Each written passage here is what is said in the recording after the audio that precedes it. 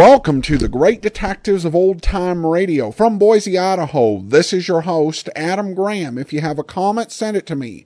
Box13 at greatdetectives.net. Follow us on Twitter at Radio Detectives and become one of our friends on Facebook.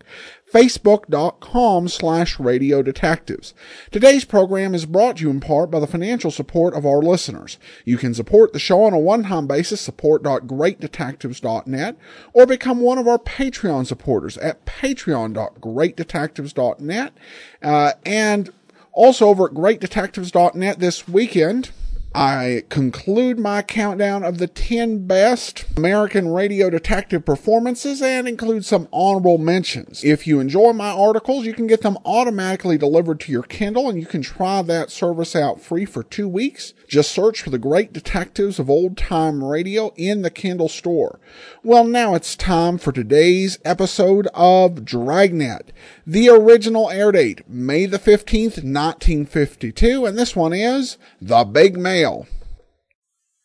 Ladies and gentlemen, I'd like to read a telegram we just received. Final ballot tabulation shows Dragnet has won Michael Award for Best Radio and also for Best Television Mystery Program in 1952. 20,090 qualified members participated in nominations in final ballot. Congratulations and best wishes. Ed Bobley, President, Academy of Radio and Television Arts and Sciences.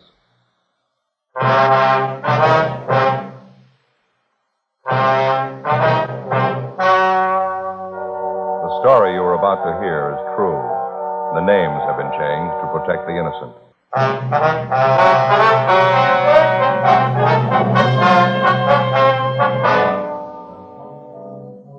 You're a detective sergeant. You're assigned a robbery detail. A United States mail truck is held up and robbed. 22 sacks of registered mail are taken.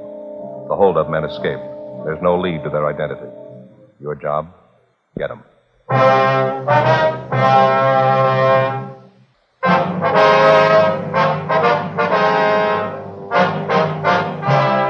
Dragnet, the documented drama of an actual crime. For the next 30 minutes, in cooperation with the Los Angeles Police Department, you will travel step by step on the side of the law through an actual case transcribed from official police files.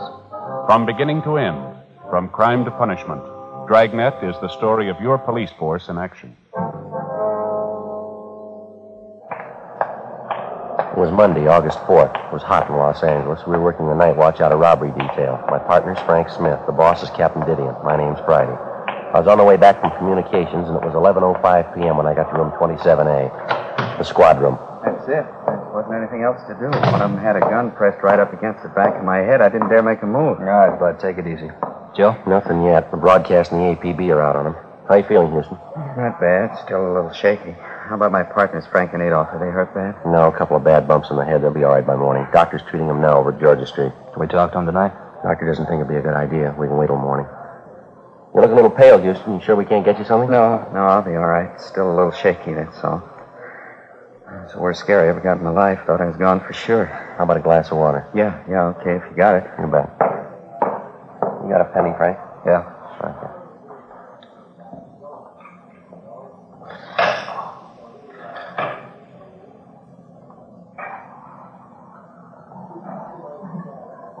Just talking about the getaway car when you came in, Joe. Yeah. Houston here is pretty sure he was right the first time. It was a dark blue sedan, late model. Mm-hmm. Any idea at all what make it was, Bud? I wouldn't like to say definitely. I don't want to mix you up. I got half an idea it was a GM car, maybe a Buick or an Olds. I can't say for sure, though. Well, here's your water. Oh. You didn't get a look at the license, huh? You sure of that, are you? No, I didn't see it at all. The whole thing went too fast for me. I appreciate this. I got it. Robbery, Smith. Yes, sir. Oh, yeah, Inspector. Mm-hmm. Yeah, I see. Yeah, we'll be here for a while. Yeah, 27A. Right, thank you. Goodbye. You got it. Post Inspector Joe. He's on his way over now. That's fine. Hey, Bud, when you started your run with that mail truck tonight, you have any inkling at all that there was something wrong? I don't think I get you, Sergeant. What do you mean? Well, I mean, did you happen to notice anyone suspicious hanging around the post office out by the loading platform, maybe? No, buddy. How about on your way to the Union Station? You notice any cars following your mail truck there? No, if they were, I think I'd have noticed it. I usually keep an eye out when we're making a run. It's a habit I got into, I guess. How long you been driving a mail truck, Bud? About 5 years. I've only been handling the registered mail the last couple of months, though. Did your truck leave the post office on schedule tonight? Yeah, right on the dot. We followed the other trucks out. You see, the trucks that pick up the ordinary mail, they leave first, and then our truck leaves right after them. We only handle registered stuff. I see.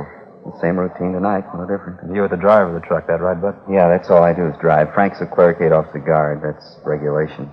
On trucks that handle just the straight mail, the driver's the only one aboard. Registered mail trucks got to have 3 men, the driver, the clerk, and the guard. Yeah, we know. You usually drive the same route from the post office to the Union Station, do you? Yeah, we go the same way every night. Straight down Temple Street, turn right and go down Ferguson to Alameda, then over Alameda to Union Station, make the pickup or the delivery, and then we come back the same way to the post office. And that's the route you followed tonight, huh? Yes, sir, that's it. Only we didn't make it back this time. I'd like to make sure we got this straight now, Bud. Do you mind checking us out on exactly what happened from the time you got to the Union Station? No, I don't mind. Well, try to relax if you can. Just take your time. Try to remember everything, will you? Say, would you mind very much if I called my wife first? I know I'm going to be late getting home. I don't want her to worry. You bet. Go right ahead, Bud. What's your number? I'll dial it. Oh, thanks. It's Pleasant, 29321. Okay. You got a family, Bud? Yeah, 3 kids. Mother-in-law, too. She lives with us. Here you are, Bud. Oh, thanks. Lorraine? Oh, hi, Mother. Did I get you out of bed? No, nothing's wrong. I just called to say I'd be a little late tonight. I didn't want Lorraine to worry. No place? No, I'm not in a bar. Why do you have to say things like that? If that's the way you feel all right. Just tell Lorraine, will you? Hello? Mother-in-law, you never get off your back. I'm sorry to interrupt, officer. It's all right, Bud. You want to go ahead now? Let's see. You wanted to know what happened after we left Union Station? Yeah, that's right. What time was it when you left the station? Right after we loaded the mail sacks on the truck, 28 sacks, all registered, and took off. What time was that? Scheduled time, 9:56.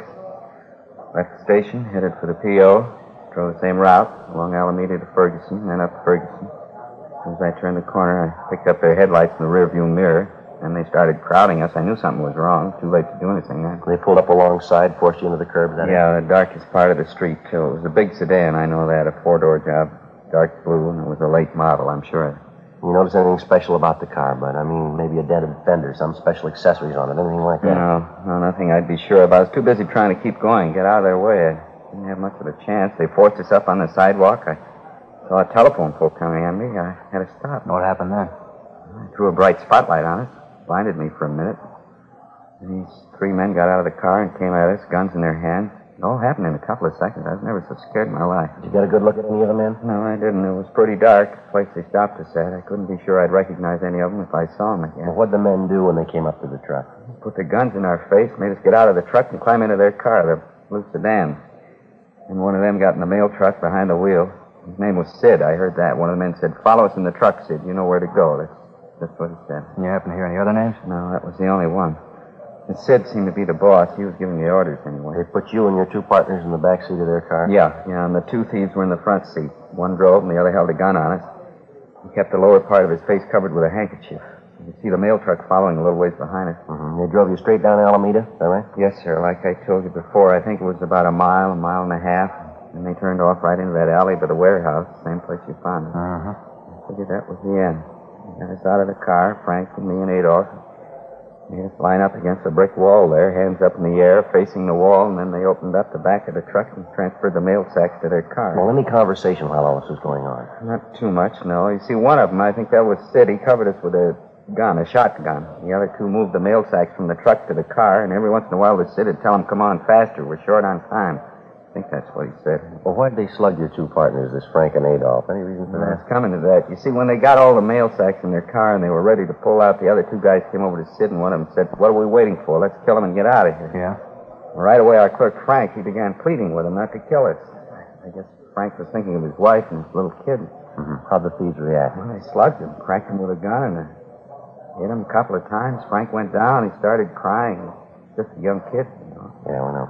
Well, this other guy told Sid again. He said, "Come on, let's kill him. Let's get out of here." He's the one who had something wrong with his voice. It was real husky, you know, like he had a cold. Uh-huh. Go ahead. Well, I got to say, this Sid wasn't much for killing us. He told the other guy he didn't think they ought to kill us because they'd set him up for a murder rap besides mail robbery. The other 2 guys told Sid, "What's the difference? If we're going to rob the mails, we might as well go all the way." And they argued about it a minute or so. Yeah. And my other partner, Adolph, he began to plead with him. He said, "Please don't kill us." I was sick to my stomach. I couldn't even talk. What'd you say? I said I was sick to my stomach. I couldn't even talk. Is that when they slugged Adolf? Yeah, this Sid slugged him. He hit him worse than he did Frank. He kept beating him and beating him. I still hear it. I just got sick.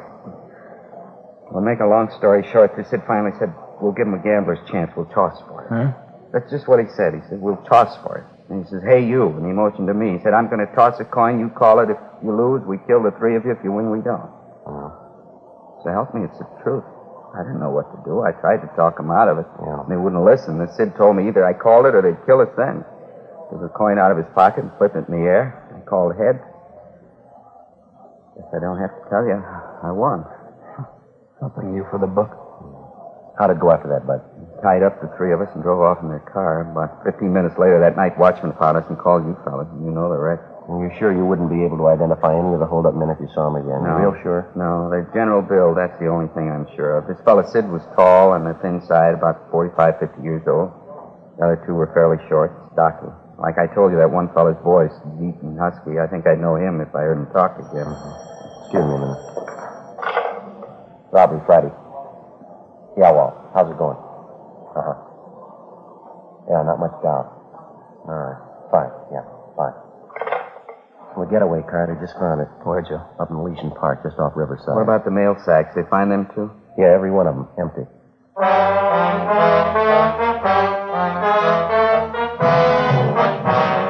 According to the report we've received, the getaway car was found parked in a clump of shrubbery on the edge of Elysian Park, about half a mile from Riverside Drive. All of the 28 registered mail sacks were found scattered in and around the car, and with the exception of a few pieces of mail, the sacks were empty. A crew from the crime lab was dispatched immediately to the scene to check the car and the mail sacks for fingerprints and to cover the entire area for physical evidence. The mail truck was also gone over for prints at the point where it had been located. The officers at the scene, Sergeants Bitteroff and Gonzalez, continued the investigation on their end. 11:50 p.m.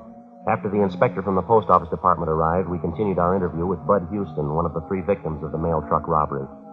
We ended the interview a few minutes after midnight, and Houston was driven to his home. The following morning, along with the postal inspector, Frank Smith and I talked to the other two victims, the clerk and the guard who were with Houston at the time of the holdup. They could add nothing to what their partner had already told us. The investigation went on.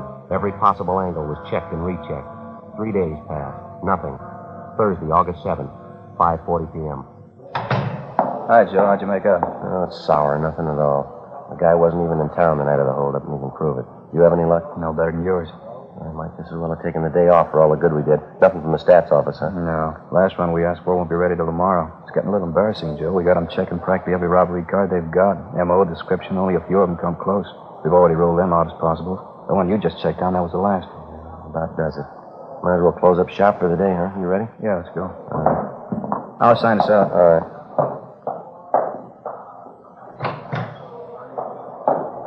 Okay, Joe.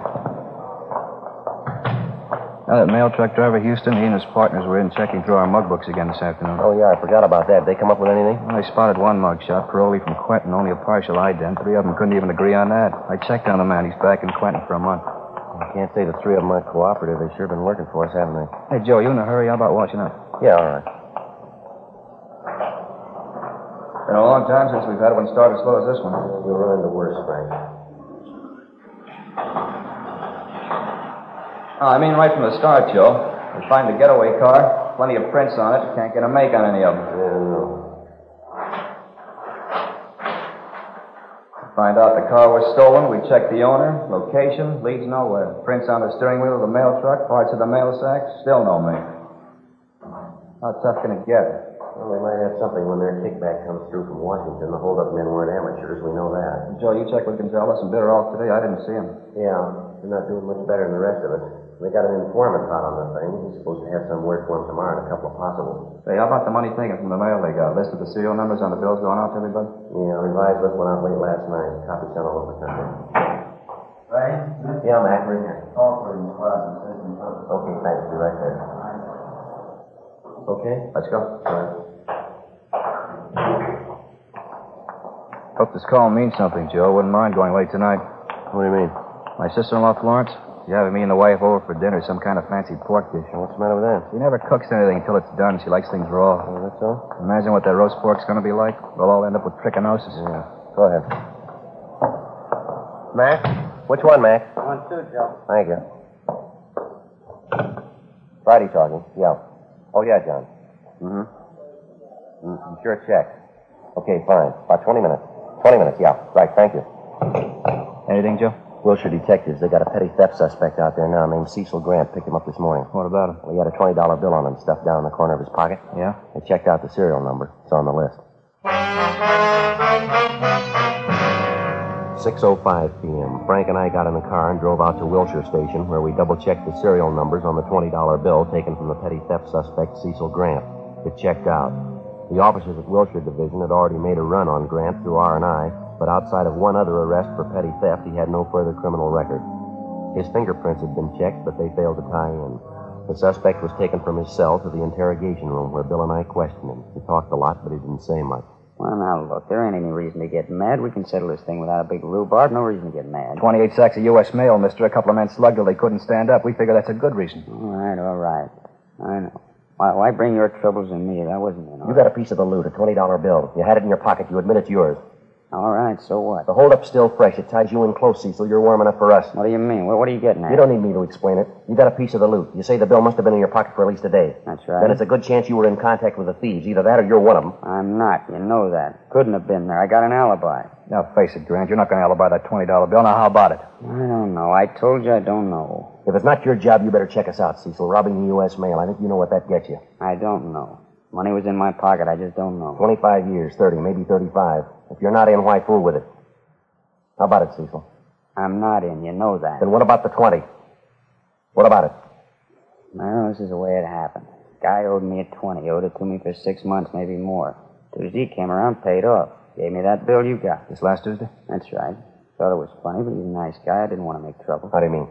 Well, when he paid me the 20 back, he said, well, look, the bill isn't phony, but don't let it out for a couple of days. Bill's okay, but just sit on it, maybe a week or two. That's just what he told me. Who was it? Where did we find him? Well, he's a nice guy, friend. I don't want to make trouble. It's already made. Now, what about it? Johnny Carter, 380 Nashville Avenue, apartment 2.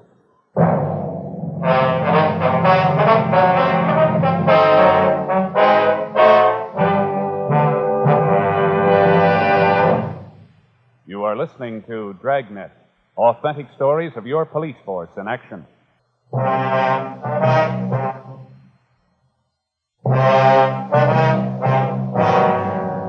August 7th, Thursday, 6:55 p.m. We called R&I, but they had no make on the name John Carter. My partner, Frank Smith, and I left Wilshire Division and headed out to check on the address given us by the theft suspect, Cecil Grant. The 300 block on Nashville Avenue was in West Hollywood, just below Melrose. Number 380 was an aging two-story apartment house. The architecture was old Spanish, a relic of the mid-20s. The name John Carter appeared on one of the mailboxes, but when we rang, there was no answer. We contacted the apartment manager, and he told us John Carter worked at night at a downtown garage. Along with the manager, we went up to the second floor and checked through the suspect's apartment. We found nothing to indicate that he'd taken part in the mail holdup. After a routine interview with the manager, we got the name and address of the garage where Carter was employed, and we left. 8:23 p.m. We pulled up and parked half a block away from Carter's place of employment, an all-night service garage on South Figueroa. Frank waited in the car, and I headed up the block alone toward the garage. In the event Carter was one of the mail truck holdup men, there was a possibility his two Confederates might be employed at the same place he was. If this was the case, we didn't want to tip him off.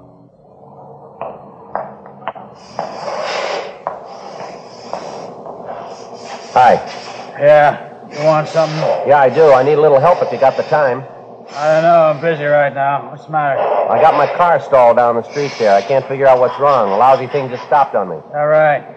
Check the gas tank? Yeah, nothing as simple as that. I got almost a full tank. Well, I hate to bother you. You think you could come down and take a look at it? It's not far, just a half a block down the street. I'm pretty busy. You can see that. I don't know. Sure appreciate it if you give it a look. I'm not much of a mechanic myself. Probably something real small. My car's almost new. I don't know. Just a minute. All right, that's going to have to do. It's 2.5 service charge. I have to leave the garage. I guess you know that. Okay, that's all right with me. I got to get that car started. You pay in advance. We've had too many hassles on this before. Okay. There you go. Yeah, okay. Just down the street, you said? Yeah, down this way. Okay. I don't know what happened to the lousy thing. It just quit on me. Nice night. What'd you do, pound on a gas pedal, flood the carburetor? No, I don't think so. I kept trying the starter when the thing quit on me. There's an automatic choke on the car, though. Maybe that had flooded. I don't know. A half a block now. Which one's your car? Straight ahead there, the gray sedan. Oh, yeah. This one right here. Okay, get the hood open. Well, never mind that, mister. Just get in the car. All right, Frank. Oh, what's this?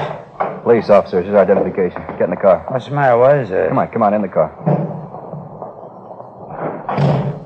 Hey, what's the pitch? What's it all about? Your name, John Carter, address 380 Nashville Avenue. I don't know what you're talking Is about. that your name and address? All right, it is. What about it? Get him behind you. Help him, Frank. Yeah.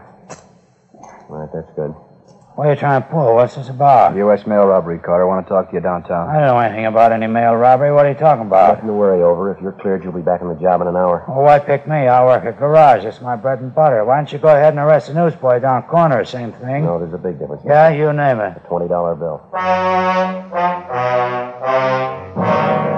9:05 p.m. After checking with the garage manager to make sure none of his employees were possible accomplices of Carter's, we drove the suspect back to the city hall, took him to the interrogation room, and started to question him.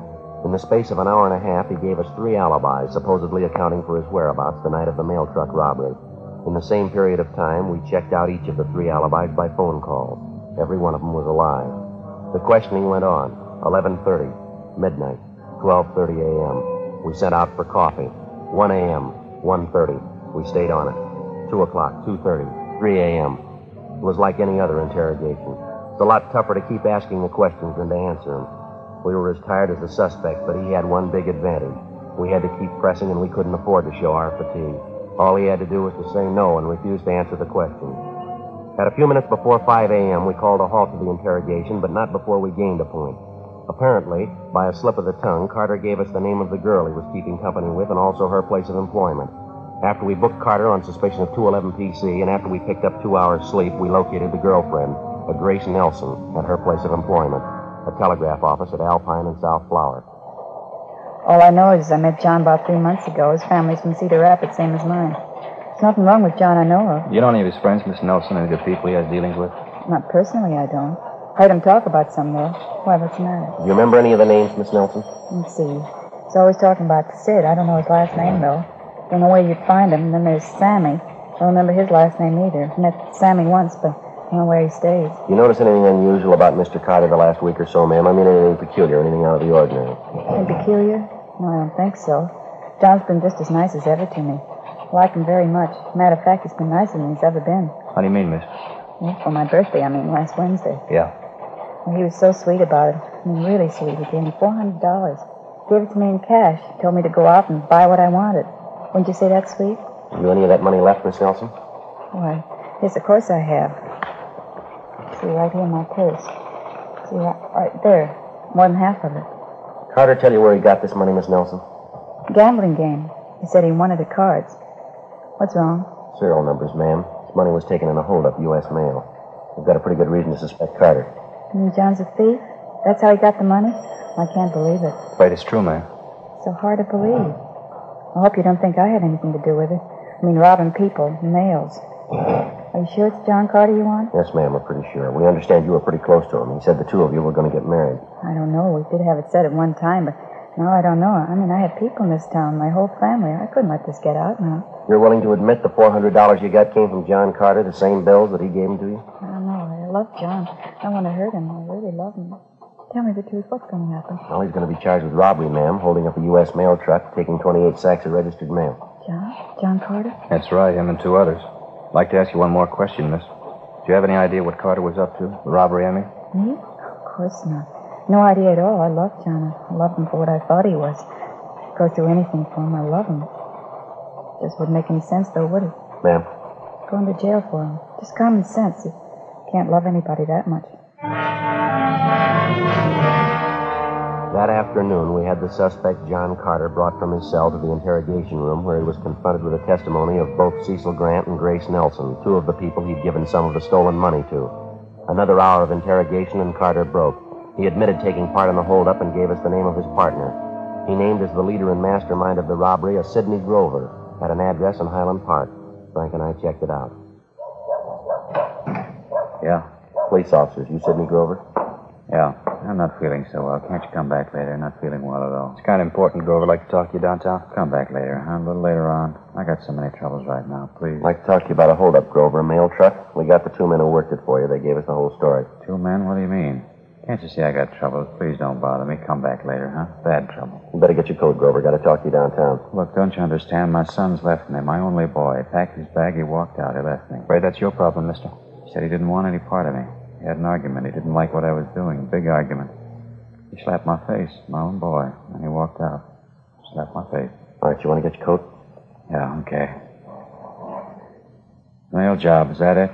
Got the other 2? Yeah, we got them. All right, no argument. I didn't try to run away. I guess you can see that. My boy said it was a crook. We argued. He slapped me, walked out. How come, Sergeant? I wouldn't know. Let's go, Grover. It's our story, huh? Old man trying a mail robbery. I'm 55. I don't look it, do I? Kid slapped my face. He said I was a crook. I couldn't hit him back, my only boy. Wish he hadn't called me a crook. But it's our story, isn't it? Yeah, it's sour. Let's go. The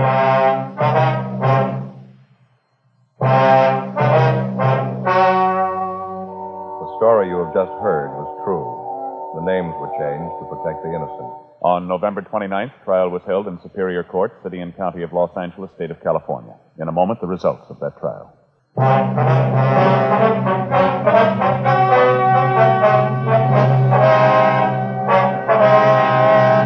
Sidney Allen Grover, along with his 2 accomplices, John Harold Carter and Samuel Maxwell Johnson, were tried and convicted of robbery in the first degree, 1 count, and assault with a deadly weapon, 1 count. All 3 are serving their terms in the state penitentiary. First-degree robbery is punishable by imprisonment from 5 years to life. Assault with a deadly weapon is punishable by imprisonment for not less than 1, nor more than 10 years.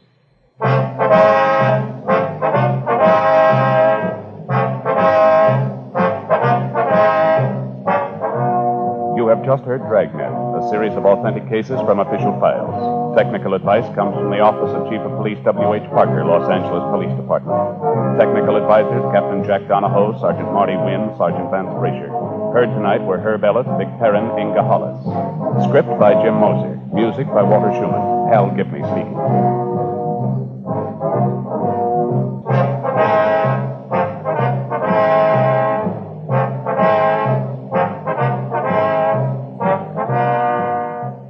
Now, it's Counter Spy on NBC.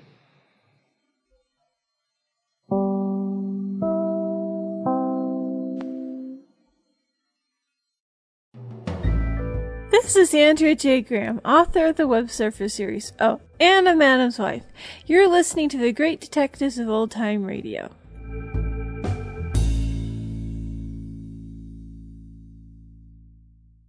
Welcome back. It's amazing to hear what actually undoes this whole scheme. And it's the fact that one guy can't avoid spending the funds before it makes sense to do so. The mistake happens because you weren't having a crime done by professionals, but by clever amateurs. This is the type of story that you would typically see in many noir films of this era and later in the 1950s, where some previously law-abiding citizen decides to go crooked, decides to try for easy money, and ultimately ends up paying the consequences. Although this one is told just entirely from the police standpoint. Also, the son's reaction to his father's robbery was kind of interesting because we hear a lot about juvenile delinquency in old-time radio, and this one, you've got the son who's dealing with middle-age delinquency, I guess, and does not react well to it. Certainly understandable why. All right, well, listener comments and feedback, and we have a question about a program. Listener Initial K emails in, I was wondering if you happen to know of a detective old-time radio show about a hotel detective. I know of no old-time radio show about a hotel detective. However, there was a radio series in Canada called Becker House Detective. The series was made in the 1990s. It was broadcast over the CBC as part of their Mystery Theater experiment. I don't know a whole lot about it myself. The version I had, at least the website that I saw it mentioned, had a content advisory on there, so I didn't bother listening to it. But yeah, it exists, but it's not old-time radio. It's modern-day radio about the 1920s, produced in Canada. Thanks so much for the question. That will do it for today. Join us back here on Monday with Nightbeat, and then next Saturday, another episode of Dragnet. In the meanwhile, send your comments to box13@greatdetectives.net. Follow us on Twitter at Radio Detectives and become one of our friends on Facebook, facebook.com/Radio Detectives. From Boise, Idaho, this is your host, Adam Graham, signing off.